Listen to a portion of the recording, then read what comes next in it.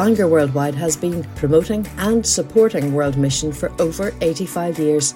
Our podcasts are free of charge. You can find out more about us at www.worldwidemission.org. We hope you enjoy this talk. Before you begin, so Jackie, tell us a bit about where you're from and what you're currently working at. Okay, I come from, I live in Leamington Spa, so just below Birmingham in England, and I'm on the staff team of a church in Warwick. But my accent, if you get me excited this morning, I'm a West Country girl, so I grew up in Bristol. So if you get me on my R's, I've got some very good West Country R's in me. That's on context. And tell us a bit about your role as trainer for Mountain Church. I'm on the staff team as a training facilitator. That's my job title, which basically means I take responsibility in the church for all our leadership development, including our house group leaders, developing our service leaders. Included in that is some discipleship work across the church. I oversee our young adults work. So really my brief when I came on the staff was to try and help people be intentional about their growth as believers generally, and also in developing their gifts. So I kind of put my fingers in lots of pies, I suppose. Great. And before you went to Mountain, you were involved in various different types of ministries. Can you give a bit of background? Prior to Mountain, I worked for an organisation called Friends International. I was their Southern Field Director. Friends International encourages churches to reach out to international students as the thousands come to the UK. And I had responsibility for staff through the south, which was basically below Warwick, all the way down to the south coast, South Wales. And for a while I had the blessing of Belfast.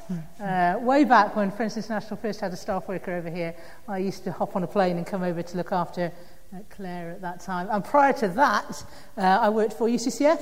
I was a staff worker and a team leader for 10 years with UCCF based in Oxford, taking responsibility for the central patch.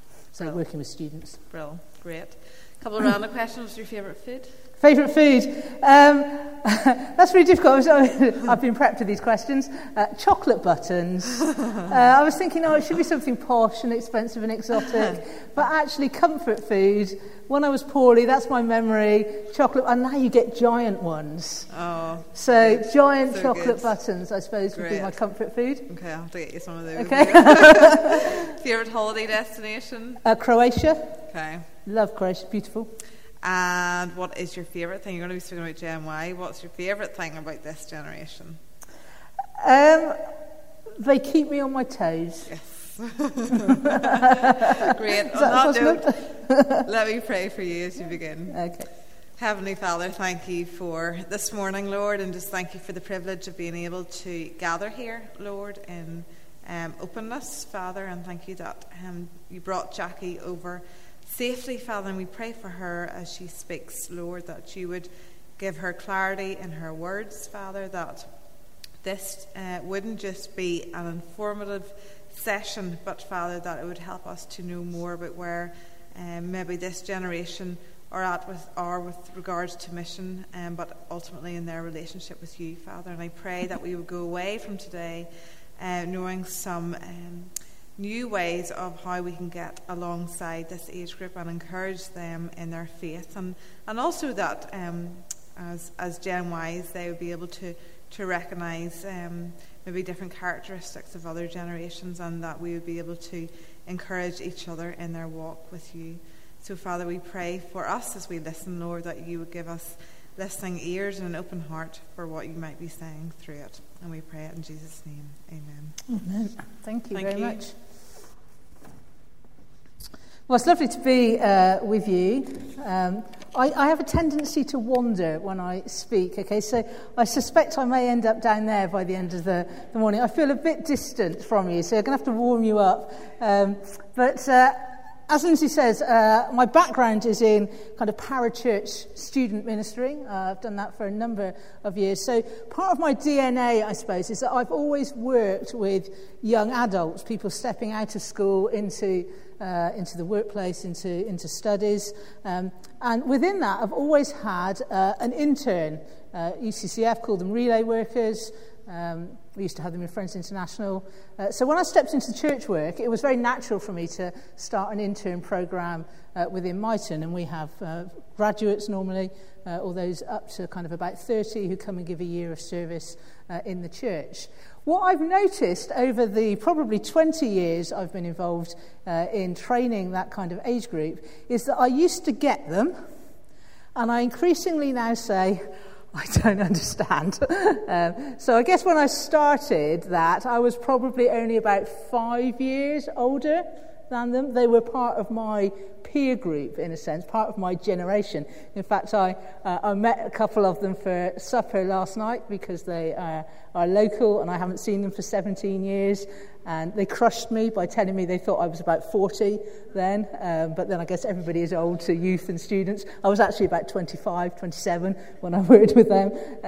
But as we talked, I thought, actually, we come at things from the same perspective. Now the age gap is such that I probably could be their parent.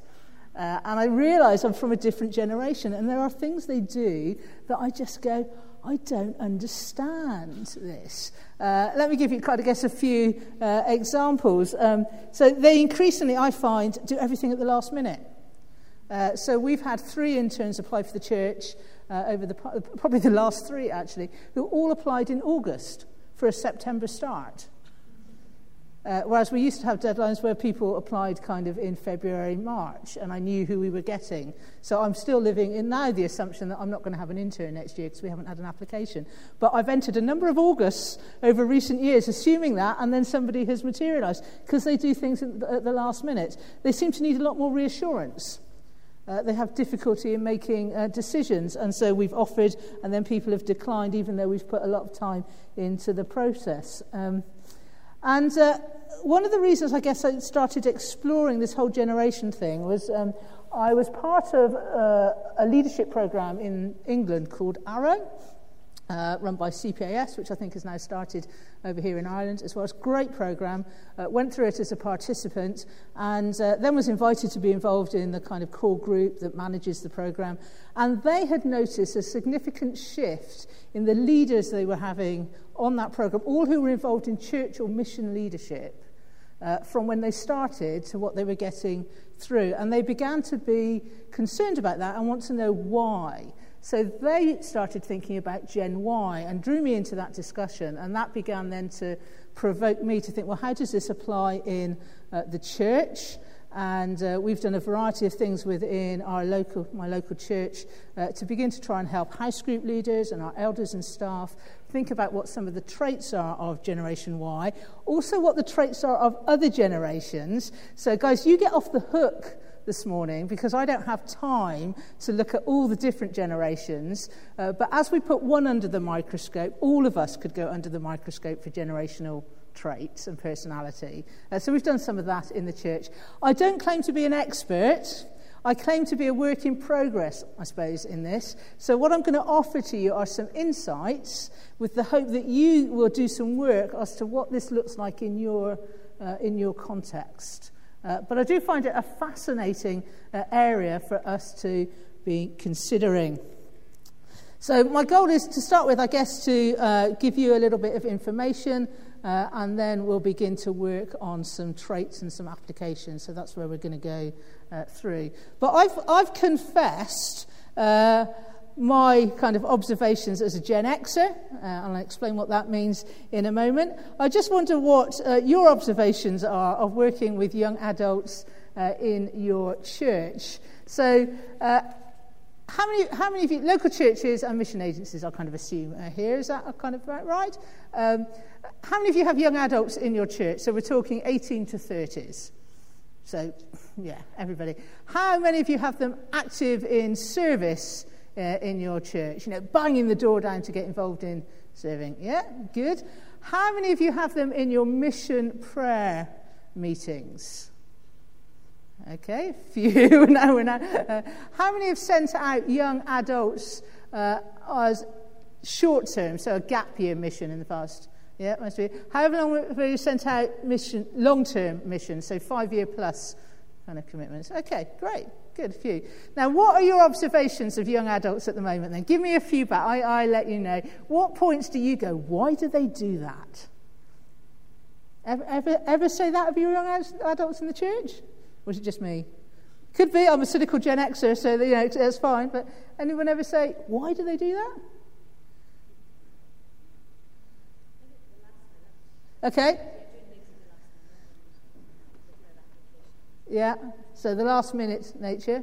They won't commit unless somebody else commits. Okay, so wanting to follow somebody else. Yeah, that's a. Yeah, any others you've observed? Well, I really don't want to unsettle you now then by suggesting a whole range of other traits. Right. Well, there's always been... that's not very clear. Can you see that? Yeah. There's always been bemusement between the generations. So this is a 13th century quote. "The world is passing through troublesome times.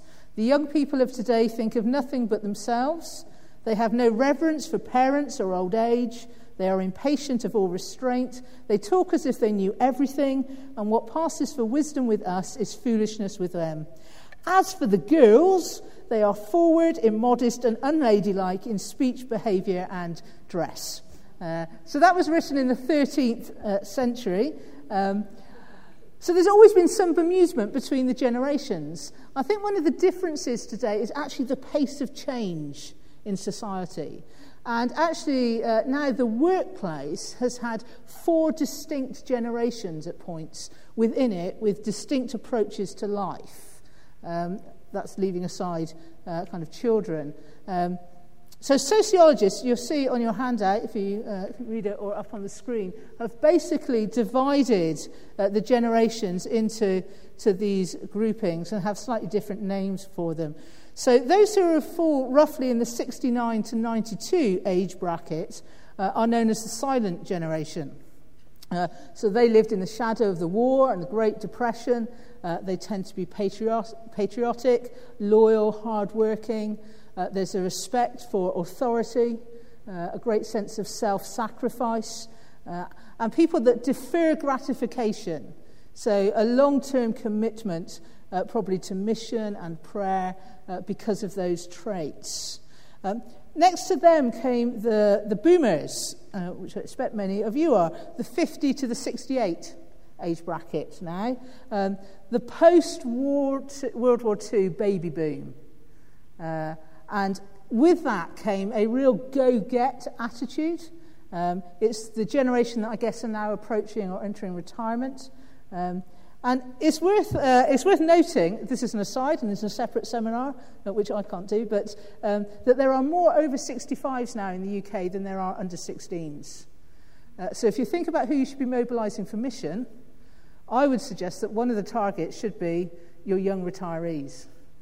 Because there's more of them, they have disposable income in a way that actually my generation, we're not going to retire the way things are going at the moment. I mean, I'm preparing myself to be working in B&Q or Sainsbury's for quite a long time after I leave church work.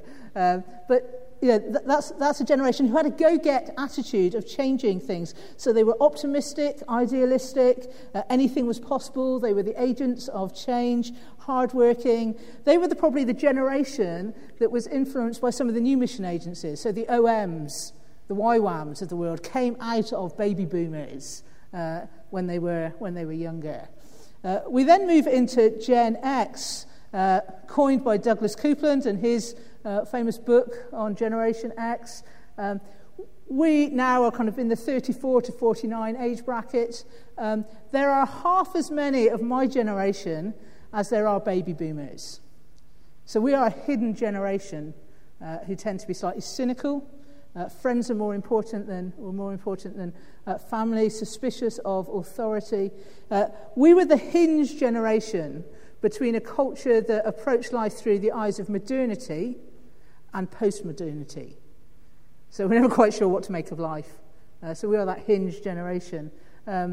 It's worth just noting in passing there that there are about half as many of my generation, so the 40-somethings, as there are those ahead of us. So if you find a drop in those going out to mission or a drop in attendance in the church, part of that is just the reality that there are less of us.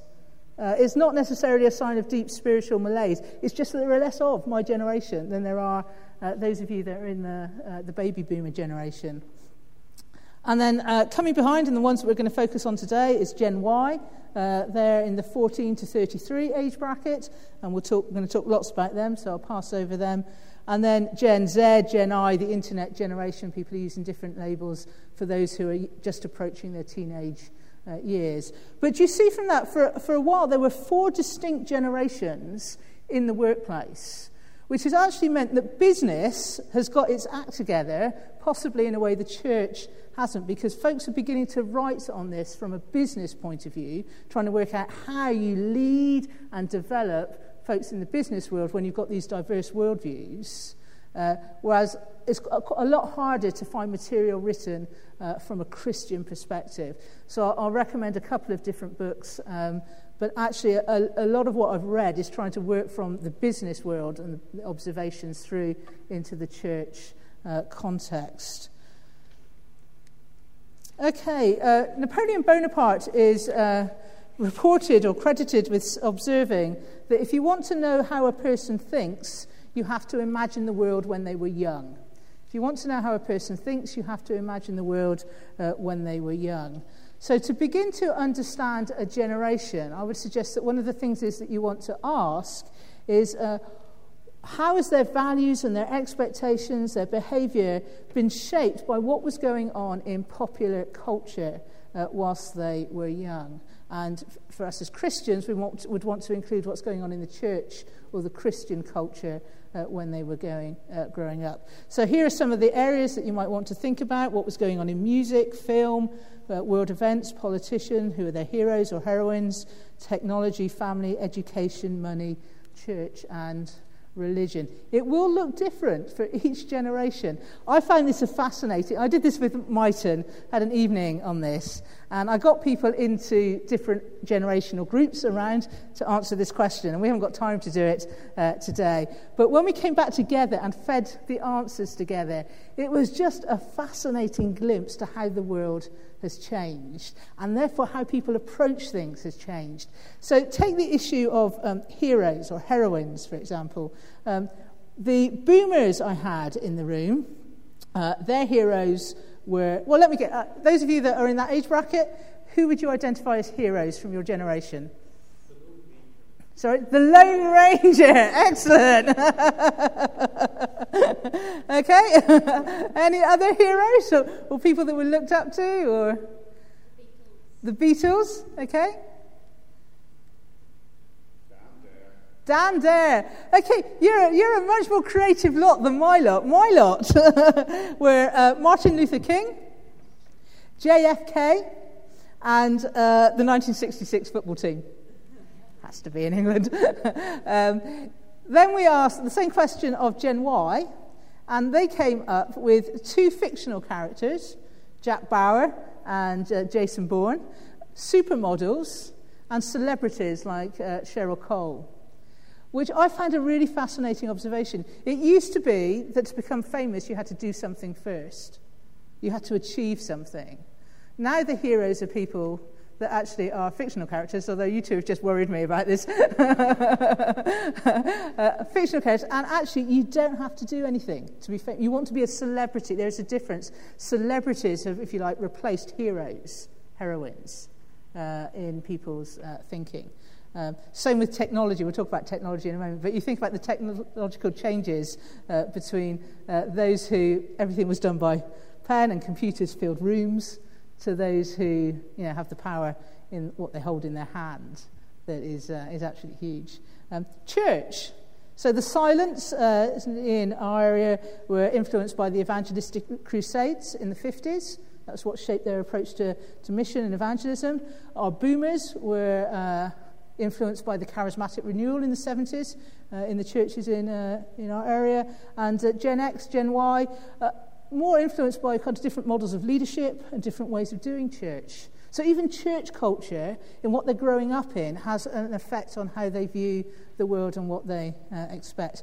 And for those of you who are long-term experts in mission, I would encourage you just to think about what trends there are in mission that people have grown up in that is also shaping the approach to how they do mission, because that will be there as well. So the challenge in that is, what do we do with the differences? Because we tend to wear our generation without even noticing that we have it on. And therefore the tendency is that the problem becomes somebody else's rather than mine. And I know, having kind of begun to do some thinking on this, I suppose, that it certainly helps me identify my blind spots. It keeps me on my toes, as I answered Lindsay's question. But partly because I can confuse my preferences with absolutes. So things that I think are my preference actually become absolutes. They become the way it should be done, especially in church life. We're really good at it. So attendance patterns, dress, leadership, style of service. I have a desire to legislate on things that actually Scripture is quiet on, and actually are just part of my generational and personality preferences. We can default to, when they grow up, they will become like me. Nah, they're not going to grow up and become like me. But the danger of that mentality is, until they become like me, I don't give them responsibility, or I don't trust them. Because actually what I want is things to be done my way. So we need to avoid defaulting to that. And also, when we wear our generational personality without noticing the blind spots, we tend not to see our own weakness. There's the old proverb of, if you want to know what about water, you don't ask a fish, because they're too close to it. They haven't got perspective. And we need to be brave enough to ask other generations what they see in our generation. What are the traits of our generation? If we had a longer session, like I said, we'd put all the generations under the microscope, so it's being slightly unfair in just putting Gen Y under it. But what do we do with these generational differences, generational personalities? Well, three things I think we see in the Christian world.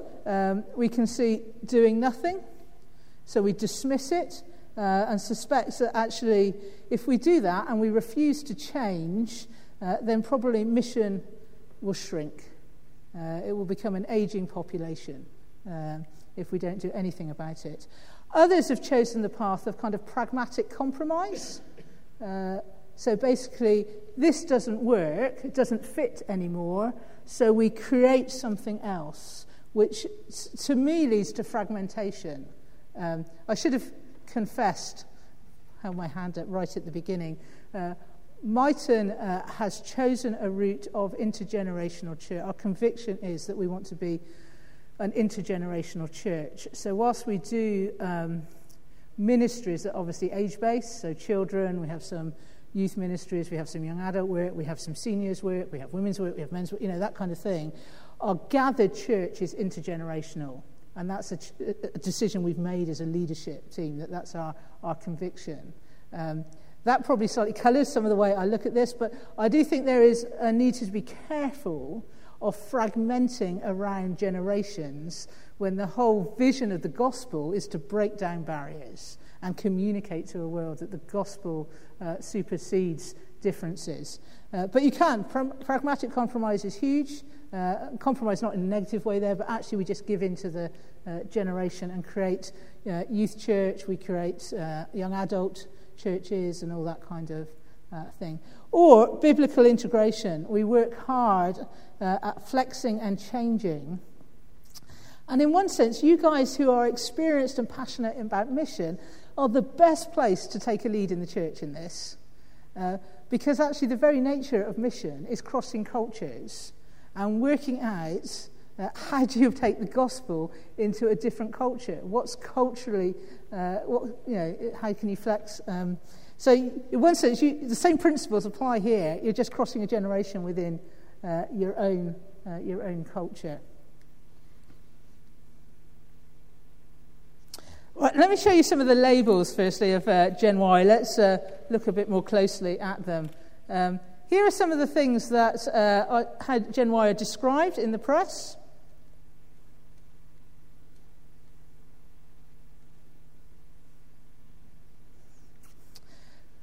What do they communicate to you as labels?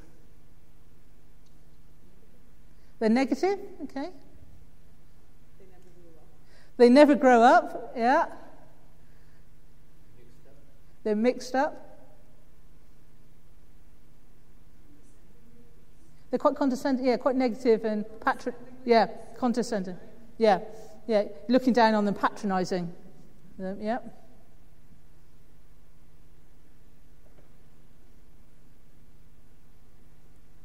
I mean, none of them communicate commitment, do they?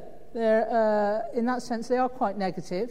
We need to be careful that we don't make sweeping generalisations of a generation, but it is traits that are being observed, and they're traits that they reflect back. So some of the popular blogs amongst young adults and TV shows like Girls, which has been really popular, it's been basically the Gen Y equivalent of Friends was to my generation of Gen X. These are the kind of traits that are there in that the DNA of those programs. One author has commented that actually Gen Y are perceived by many people as being less mature than previous generations at the same age. Or the New York Times has described young adults as a person with teenage tastes and an adult credit card. Dangerous combination, but, which I think is a fair assessment. And it's interesting that amongst some young adults, the idea of being a grown-up is quite a disparaging tone. So I had a 30-something sitting on my sofa this week as we were talking about church membership, and at one point he said, yeah, well, I really don't want to grow up. And my hackles went up, and he went, it's really the wrong thing to say to me, Tom. And I then explained, and actually wasn't meaning what I thought he meant. But for some, there is that reluctance to grow up. And I think this is one of the tension points that comes when we're thinking of sending people to mission and committing people to various responsibilities in the church, is that the society that they are in wants to slow down, if you like, or keep them demonstrating childish characteristics. Whereas the church, we want them to grow up and mature in the faith, to take responsibility, to use gifts, to function as part of the body. But it's an interesting question. When would you say somebody becomes an adult? Now, what are some of the ways you might answer that question? 18th birthday. Okay. Legally, we're quite confused because you can do some things at 16, some things at 17, some things at 18 in the law. Which one actually makes you an adult? But yes, 18th birthday is now the marker, probably rather than 21. Any other things that... full-time employment. Okay, moving out from home.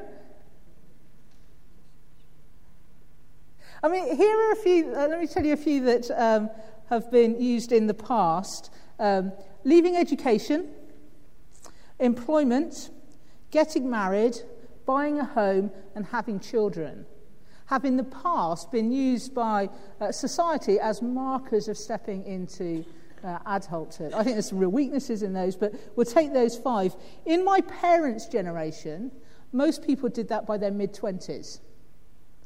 My parents are kind of the boomers into the science generation.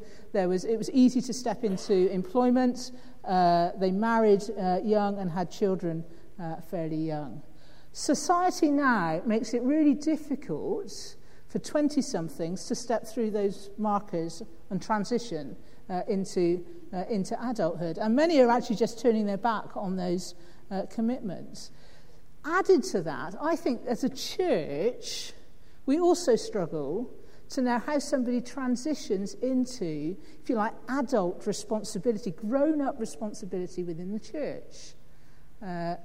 So depending on your conviction and your theology, you might baptize as babies and confirm later, but the age of confirmation can be teens. You may be on profession of faith, you may baptize on the profession of faith, but you may choose to baptize as teens, which we do. Well, they don't become an adult at that point, but actually are they becoming functioning members of the body of Christ at that point.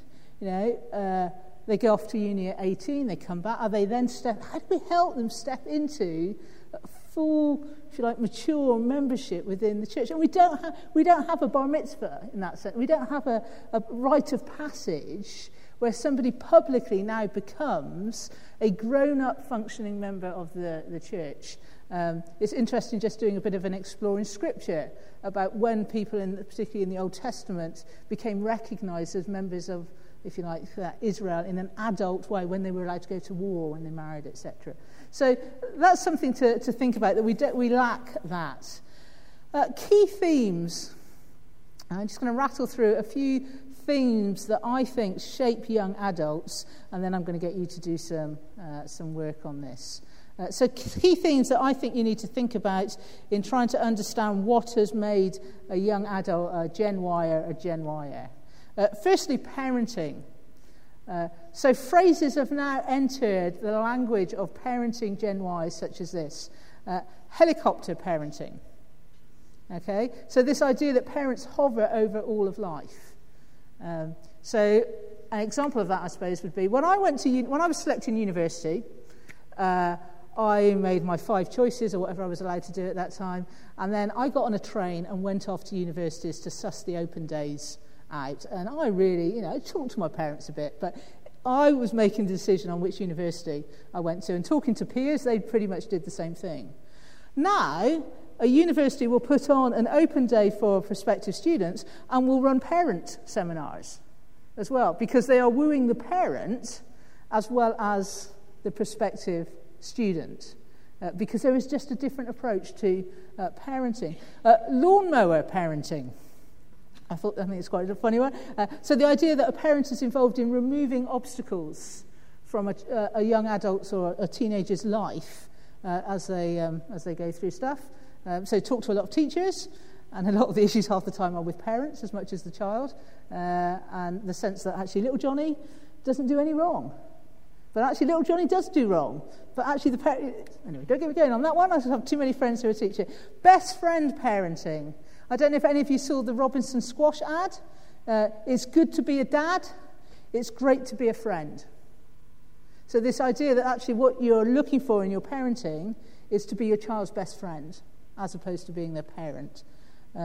Boomerang kids, who said leaving home was part of it. 32% of Brits aged 25 to 39 live back with their parents. They can't afford property.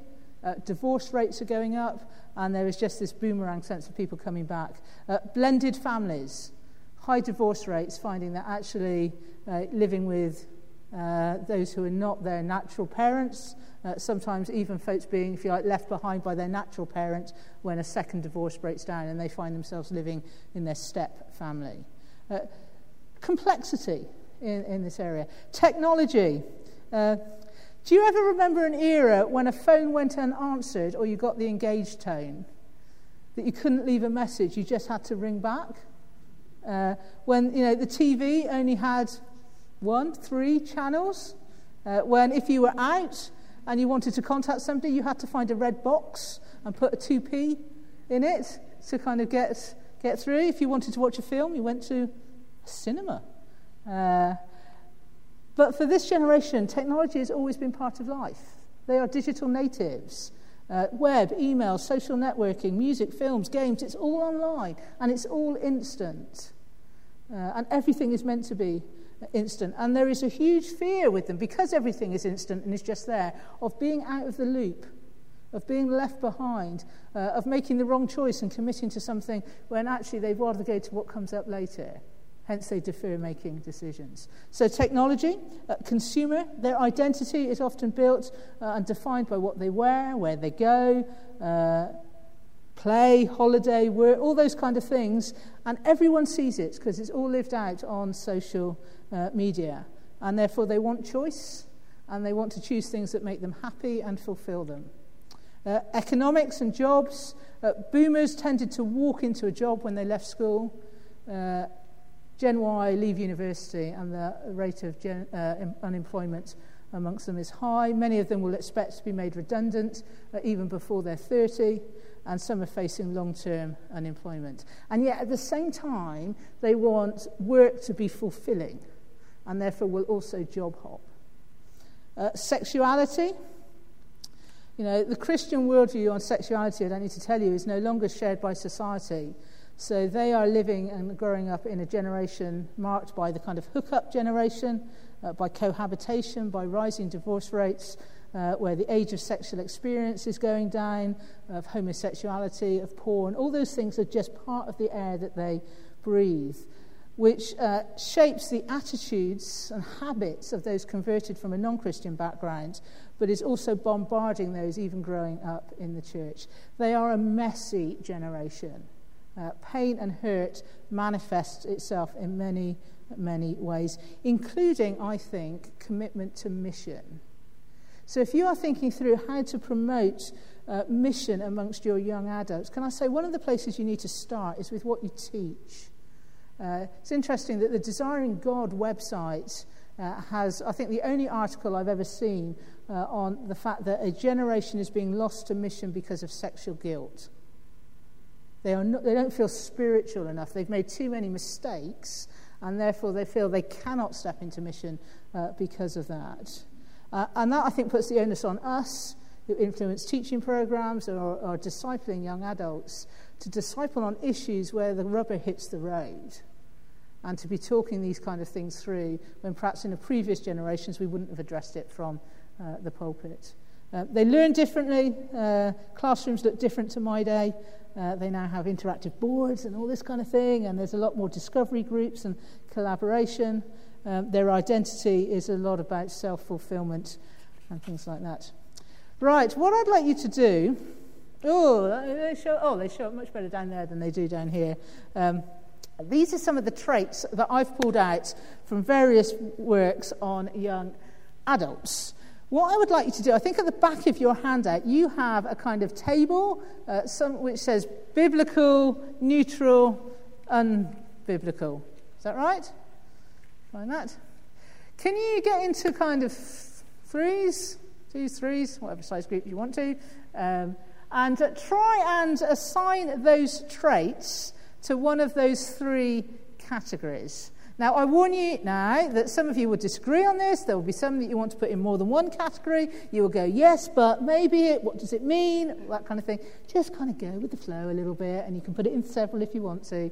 But if these are the traits that are coming out of what I've just talked about what's going on in their youth and in society, how do we view them? Because I think how we view them will have a lot to say about how we work with them.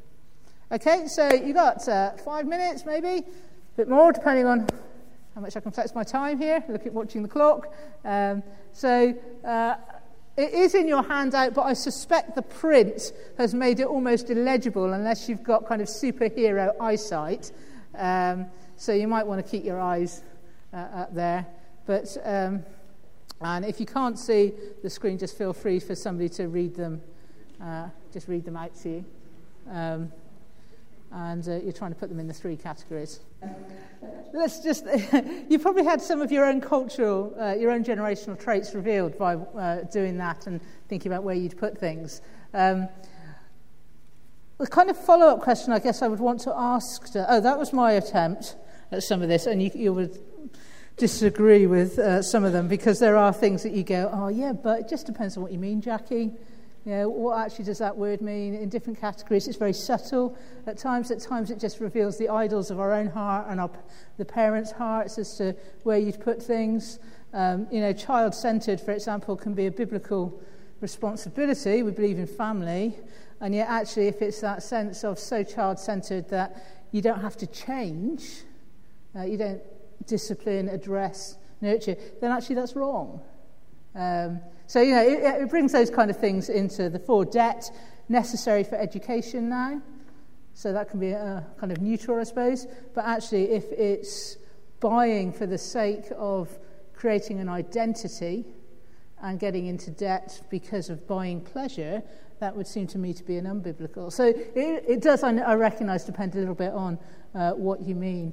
But what I would want, I suppose, is to use this exercise, and you could do it with others in your church, to go, right, actually, as we divide up what we think is unbiblical, neutral and biblical, how are we going to build on this so that we encourage people into mission? So I would want to look at what is biblical and some of the things that are neutral and say, right, what can be affirmed in a way that gets young adults into mission? So the fact that they love collaboration, they've been brought up in an education system now that does much more working with other people and team and discovery together, to me means that actually we probably need to promote team a lot more. We need to get them learning and discussing together and then going together. So some of our heroes of solo pioneer missionaries may not resonate with them, because actually what they want is to work with other people. So the question is, right, what can we see that we can affirm? Obviously we want to affirm biblically, but some of our neutral things we'll be able to affirm. And then what do we actually think are unbiblical traits that become blockers, if you want, to getting people into mission? And how then are we going to challenge that, rather than just rolling our eyes at them and going, oh yeah, but they just don't get it. Give up on them. Actually, what we need is to find ways of mentoring and teaching and equipping that is willing to draw alongside, working with their traits to challenge that which is unbiblical. So last few minutes, just with the people next to you again, any things that particularly strike you as things that you would want to affirm as mission sects in churches, or things that you think, actually, that's a blocker that I see that we could do something about. So just a couple of moments with the people next to you, and then I'll just make a couple of concluding remarks. Hopefully, I've begun just to begin to fan the flames of some thoughts or discussion things that you can begin to process with others. But I just want to flag up to close, I guess, 5 areas where I see particular challenge, things that you might want to think about, where I just think the rubber hits the road in what we can do to help our young adults. Firstly, I think to think about mentoring. There kind of seems to be, to me now, amongst our interns, just the expectation that this is normal. It's a normal part of Christian life and church life. It's expected in the workplace as well, whereas I guess many of us in kind of older generations, you just got on, basically, and you were kind of seen but not heard until you found your place in the work, whereas now they expect a voice, they expect to be listened to. So mentoring, they want people investing in their lives. So they need, I think, a greater degree of reassurance. They need context to learn with others. The sink or swim kind of attitude that I guess even my generation were nurtured in, I don't think is a good tactic with them. So there needs to be much more come do with me rather than just sending out to do. So trying to create contexts where young adults are encouraged to do mission alongside other people, particularly those ahead of them, or are taken with you to things.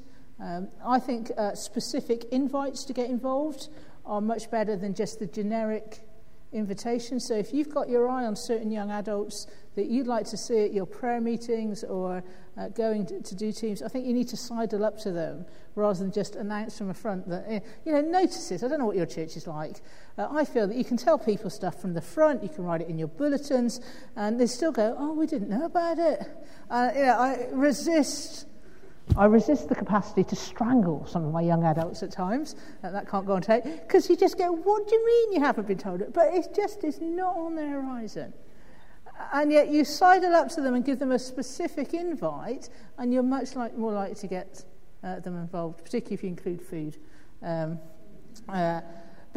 on that mentoring thing, if you're mentoring somebody towards mission, they do struggle with negative feedback. I kind of expect that some of us kind of entered the workplace with that sense of basically you were just really spoken to when you'd done something wrong. and then you might have a review at some point that told you whether you were going to get a bit more money or promoted or whatever else. And that was just part of life. Whereas this generation is so much more used to praise. Yeah, they're special. They can do anything. That's part of the way parenting has changed, and also education has changed. And yet, therefore, taking on board negative feedback has to be embedded in good relationship and often a measure of praise, which makes challenging some of the unbiblical traits really hard if we don't have relationship with them. Because actually those unbiblical traits need to be challenged in a trusted relationship. So thinking about mentoring in churches and thinking about identifying particular individuals. I don't know if you have, as mission committees in churches or as those involved in mission, almost a hit list of those that you want, you're praying for specifically by name rather than just generally. We've just had the privilege of sending out 2 young couples from the church, and it's been wonderful just to watch the top end of Gen Y going out with their young families to serve on missions. But they've been in the church 10 years as young adults, working in different ways, being trained in different ways. It's that joy of sending your best. But certainly have been prayed for by name. And so praying for people by name from this generation. Collaboration, relational work. They gain information, they learn in group, not on their own so often. It's about discovery, shared discussion. It's about posting questions on Facebook or in a social media context and waiting to see what the answer is. I've got a friend that does it quite frequently, and I look and think, go and read a book. This is a shortcut to your prep. but that's the way they learn. But they can equally not be very discerning about the answers that come back. So I think one of our tasks is to help young adults grow in discernment and giving them a context for weighing what some of the issues are, their theological discernment. Because they can get everything through social media, I think the scary thing for those of us leading churches now is that they can be as influenced in the teaching of somebody who lives several thousand miles away that they access on the internet as they can by the regular feeding in their local congregation. So what you might be teaching on mission can be countered by what somebody is saying somewhere else in the world. And helping them grow in discernment, I think, can only happen as we engage in conversation with them. We have them in forums where you can talk to them. They'll probably expect to work in teams, so be sending teams out or doing work locally in teams. They probably expect to be heard on those teams as well. So if you are sending teams out, I think the preparation of the older generation of missionaries for receiving some of your young adults is an essential part of the work as well, because it will be different to receiving a baby boomer out to help for a few weeks. Authenticity, they expect leaders, as you head things up, to be real about life. There's none of this, closed door, this is my mess, I deal with it. They don't want you to just believe the right things, they want to see you living it. And that needs to connect with their own life.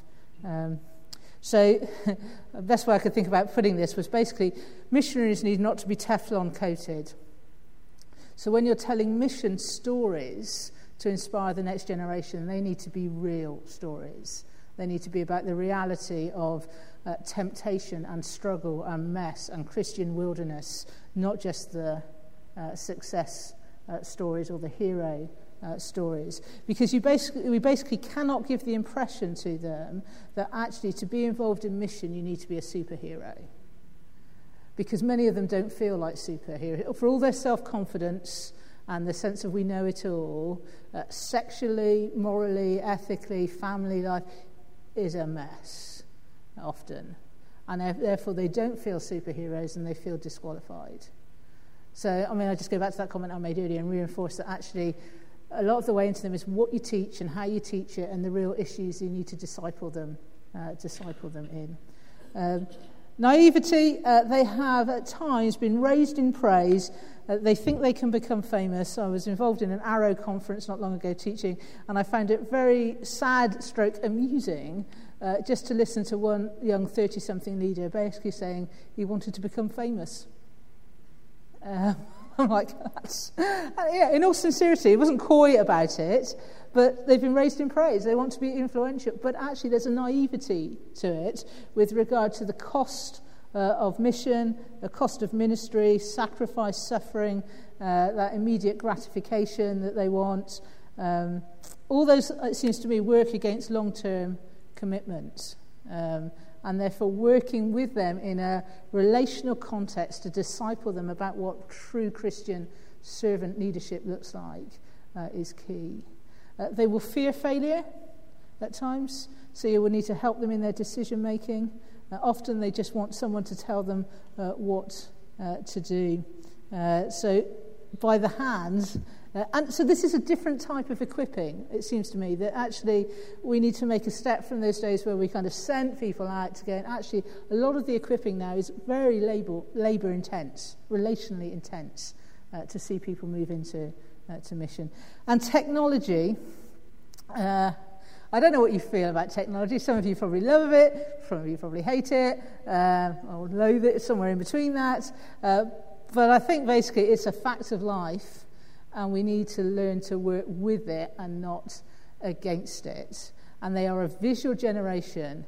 So if your technology and the visuals that you use look like something that has been created out of clip art on the back of a postage stamp, you know what I kind of mean here, then actually that will not be attractive to them. And you might think, actually, it's not important. It's just a front, so, having a conversation.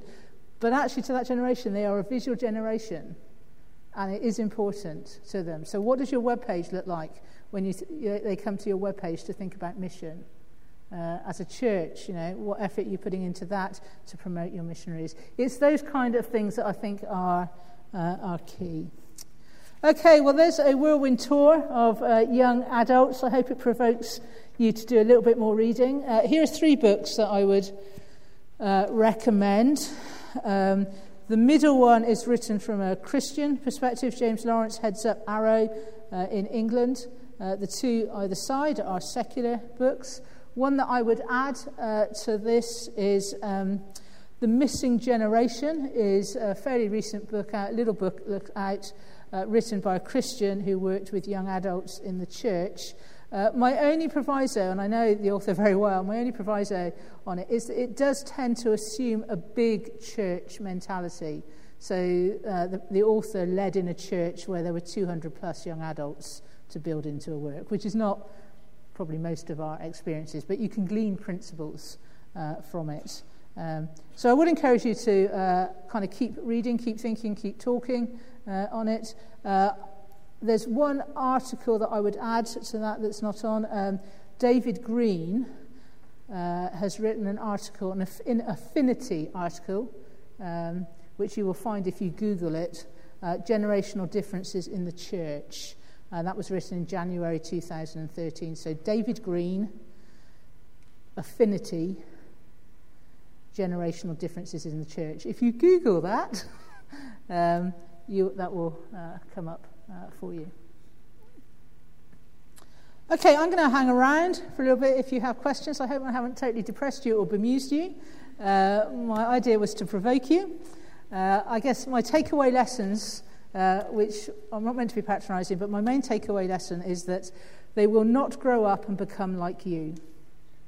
You will need to flex to draw them into mission in a way that is biblical, not just pragmatic, but actually they will not become like us. But that is part of the joy of the body of Christ, isn't it? That there is a richness, that we are all different and our generations are different, and some of the things that they have in their generation should be honoured and affirmed.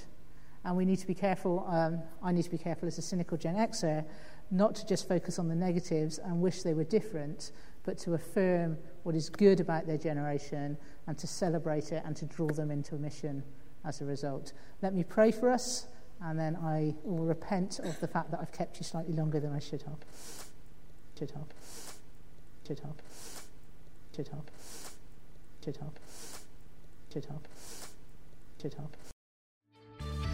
We trust you've enjoyed this podcast. If you'd like to make a donation to support the work of Bangor Worldwide, please visit www.worldwidemission.org/donate.